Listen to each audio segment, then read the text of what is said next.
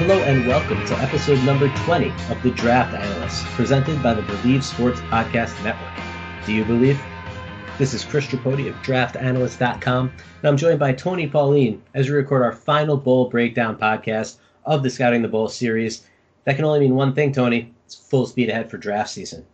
Absolutely, and the game that we're going to cover right now is really a scout's dream because there are a ton of prospects in the game that we're going to speak about. Absolutely, and that game is the Rose Bowl between 12-1 Ohio State and 10-3 Washington. There are several first-rounders in this game, even with the loss of potential top pick Nick Bosa, who left the Ohio State program earlier in the year and obviously won't play in this game. The best matchup that we're going to be looking at here features the Buckeyes passing game and the Huskies' star-studded secondary. Dwayne Haskins is potentially the top quarterback on the board if he does declare with Justin Herbert returning to school. Obviously, the retirement of Urban Meyer may push Haskins towards the draft when he may not have been previously considering that. He's going to be going up against stud sophomore corner Byron Murphy from Washington, who has very few weaknesses in his game. He can play in man coverage. He can play in zone coverage. He closes quickly to the ball, has elite ball skills. So he's the top player in that secondary. But the Huskies also have a pair of impact safeties in Taylor Rapp and JoJo McIntosh. Those three, as well as Miles Bryant, are really, and also Jordan Miller, are really going to have to take care of the playmaking receivers on the Ohio State side of the ball, namely Paris Campbell and KJ Hill, although you also have guys like Austin Mack who can make plays as well for Ohio State. So it's going to be really fun to watch those passing games kind of match up there. This one should be fun. Yeah, it should. And a couple of weeks ago, I had reported with Fran Duff in the Journey to the Draft podcast, I had been hearing all along that Dwayne Haskins is going to enter the draft. And since I reported that, Haskins got a first-round grade from the NFL Advisory Committee before Christmas, which was very early. And even before this game, he's come out and said that he feels he's NFL ready. So all the signs point to Dwayne Haskins entering the draft. I think it would be a bigger surprise if he doesn't enter the draft. And the top guy that is going to be trying to guard him, Byron Murphy, he's also going to enter the draft. I've been told that for a couple of months now. He's gone. He'll probably be the second cornerback selected after Greedy Williams. You mentioned Taylor Rapp. I think it's probably about 50-50 right now, a little bit better that Taylor Rapp enters the draft. We mentioned a couple of weeks ago, I'm sorry, not even a couple of weeks ago, the day after, a couple of days after Christmas, that KJ Hill was going to enter the draft, and he made that official when he announced it before this game. Now, yeah, basically what you're saying is right on. I mean, Haskins, this is going to be probably his toughest test of the season. And if he comes through, it's just going to affirm in his head and everyone else's head that he should enter the draft because he is a big-time talent. He's basically a first-year starter on a full-time basis. The thing about Haskins that you've got to be excited about was he seemed to improve every week. There weren't, peaks and valleys in his game as there were with Justin Herbert, who really didn't come through in the big spot. Haskins always came through for Ohio State. I mean, the time when they lost to Purdue, they put 33 points up on the board. It wasn't the offense's fault. It wasn't his fault. But he's got those big, tall receivers to throw the ball to. They compete for the pass. They're all NFL prospects. Paris Campbell really was a guy who was finally coming into his own, finally meeting expectations. There are some concerns that he's just a tall athlete who outruns people down the flanks, and he's got to improve his route running. I will agree with that. But still, I mean, he basically came into the season with a top 45 grade from scouts, and he's played like a top 45 player. As far as the other Ohio State defenders, Draymond Jones has already declared for the draft. He's a guy who, after his redshirt freshman season, I thought he was an early first-round pick. Really didn't have the campaign in 2017 that was expected. Watch this game take off this year. Tremendous potential 3-technique tackle, very explosive, possibly a defensive end in certain 2-gap systems, in certain 3-man lines, a guy who's athletic, who makes a lot of plays behind the line of scrimmage, someone I'm very excited about, another defensive lineman who I give a first-round grade to. Absolutely, and I'm glad you mentioned Jones because it makes an easy transition for me to move to the Washington offensive line, where they have a pair of bookend tackles here. Trey Adams, who was at times considered a first-round prospect, has had lots of back issues, medical red flags all over the place with him, so he's dropping down boards. He's going to return to school for his senior season, hopefully stay healthy and rebuild that draft stock to get back to, if not the first-round level, because it's going to be tough for an offensive lineman at his height with his injury red flags to end up as a first-round pick, but at least he can kind of boost his stock a little bit. And his partner in crime, Caleb McGarry, also has medical red flags. McGarry is more of a medical condition that is causing his red flags, but he's impressed this season. He earned himself a Senior Bowl invite. So, Tony, what intrigues you here in the trenches? Yeah, and Trey Adams, remember, Trey Adams coming into the season was graded by some scouts as the top senior in the nation, regardless of position. So they're going to be blocking for Myles Gaskin, a guy I've spoken about a couple times, one of my favorite running backs, a guy who I think is completely underrated.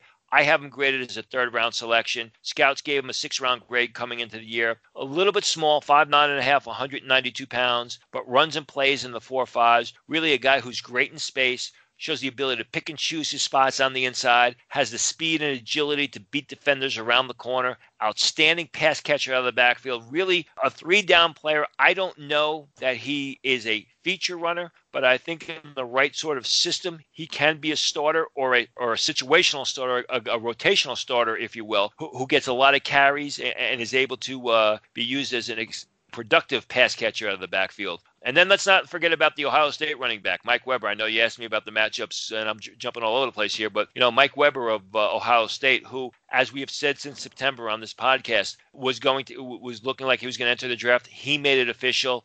I've said that Myles Gaskin, I think, is ridiculously underrated. I feel the same way about Mike Weber. I think Mike Weber can be a starting running back at the next level. If you watch him as a redshirt freshman, he was absolutely explosive. Doesn't have the great height. It's going to be about 5'9.5", 212 pounds, but he's got great short area quickness. He's got excellent power for his size, a guy who grinded out on the inside and make defenders miss in the small area or even get around tackle. So a lot to his game. Very excited to see both of these running backs in this game. Just to give you an idea of how much talent is in this game, in the semifinal games when Alabama played Oklahoma and Clemson beat Notre Dame, in each of those games, I gave draftable grades to 23 guys in both of those contests. In this game alone, Ohio State versus Washington, I've got 25 guys on my board that I've given draftable grades. So that kind of tells you the amount of talent that's going to be on the field here.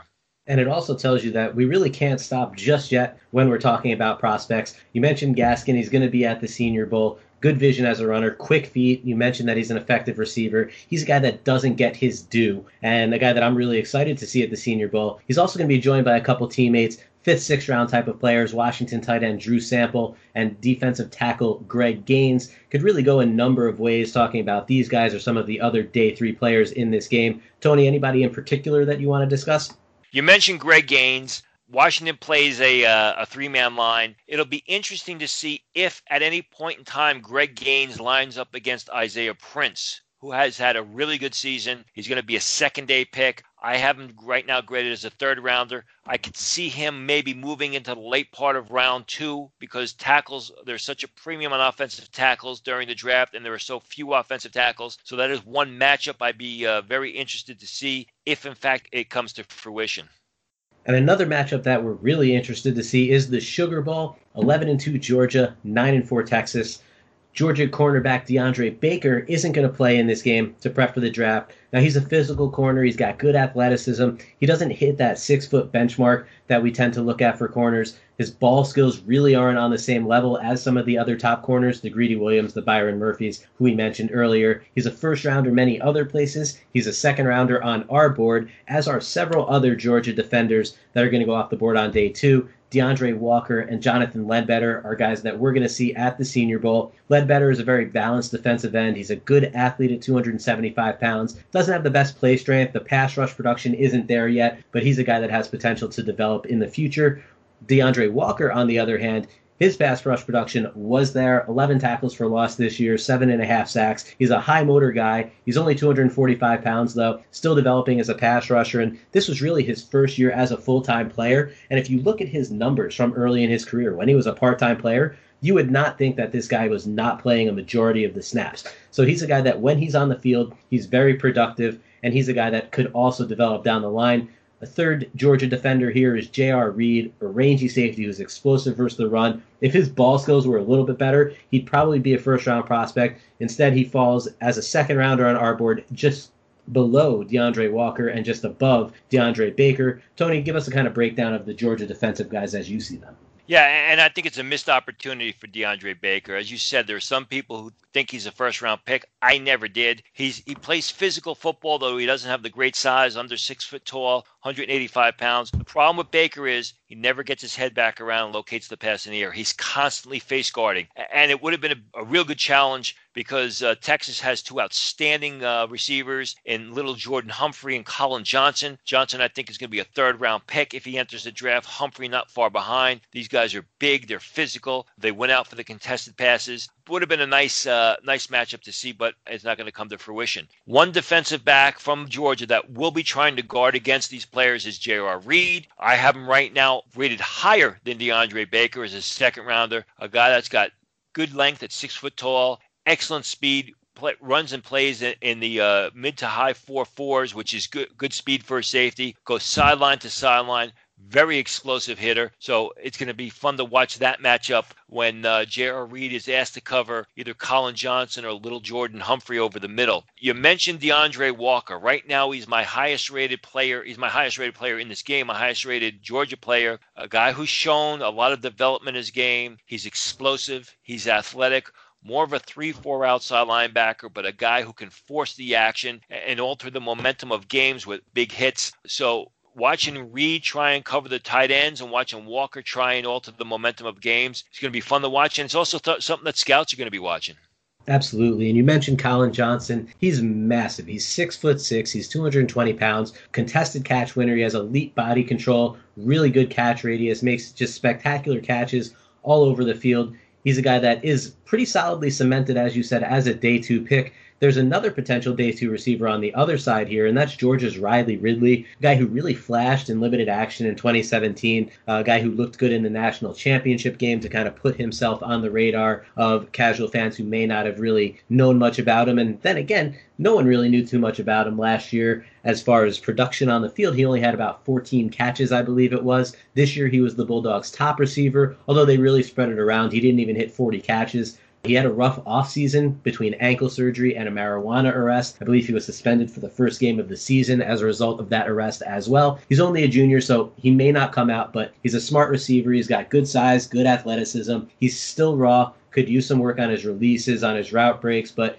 in the end, he has the ingredients to be an NFL starter with further development down the line. Tony, what do you think of Ridley, and who do you like more between him and Colin Johnson? Oh, well, they're different type of receivers. I mean, Colin Johnson is more of a game-controlling possession wideout whose draft stock is going to be reliant on how fast he runs because he's a bit of a loper, whereas Ridley is quick and explosive. Ridley is a legitimate downfield receiver, and it's going to be up to Chris Boyd, the cornerback from Texas, who right now I grade as a 3rd, 4th round prospect, to basically try and slow down Ridley if he can do it. You know, Boyd is a guy who is just as fast as Ridley, runs and plays in the low 4.4s, 5'11", 195 pounds. The problem with Chris Boyd is similar to what we see with DeAndre Baker. He struggles making plays with his back to the ball. He's better facing the action. And you know that Georgia's going to challenge him, and you know that Ridley, as well as Terry Goodwin, the other Georgia receiver who's got some speed, they're going to be trying to take Chris Boyd downtown and trying to exploit the fact that he doesn't get his head back around and locate the pass.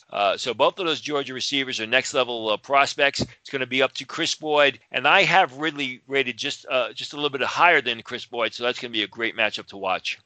Absolutely. I'm glad you mentioned Boyd because him, along with Charles Omenihu, who we've talked about in previous podcasts, will both be at the Senior Bowl, so we'll get to see them live up close and in person. Omenihu had a big jump in production this season, 16 tackles for loss, 9.5 sacks. He's 6'6", 275 pounds. He really has great frame, great length. He's a physical player. He has versatility both in where he can line up along the line, whether he's a 3 technique, a 5 technique, and also how he can win with rush moves, whether he beats you inside, whether he beats you outside. Tony, what do you think of Omenihu's NFL future? Yeah, well, obviously he's a guy who has improved his draft stock. He came into the season with the 6th round grade. Right now we have him as an early 5th rounder. He continues to improve, relatively athletic, sort of a thin frame. So a guy who may struggle standing up against the run, but he's got excellent growth potential and someone who if he plays well against Georgia and then has a good Senior Bowl and works out well, I would not be surprised if he doesn't land in the late part of day 2. I don't have him there yet, but again, he's a good pass rusher with versatility, as you said, the ability to play several different positions on the defensive line, and those guys tend to go early or go earlier than originally projected.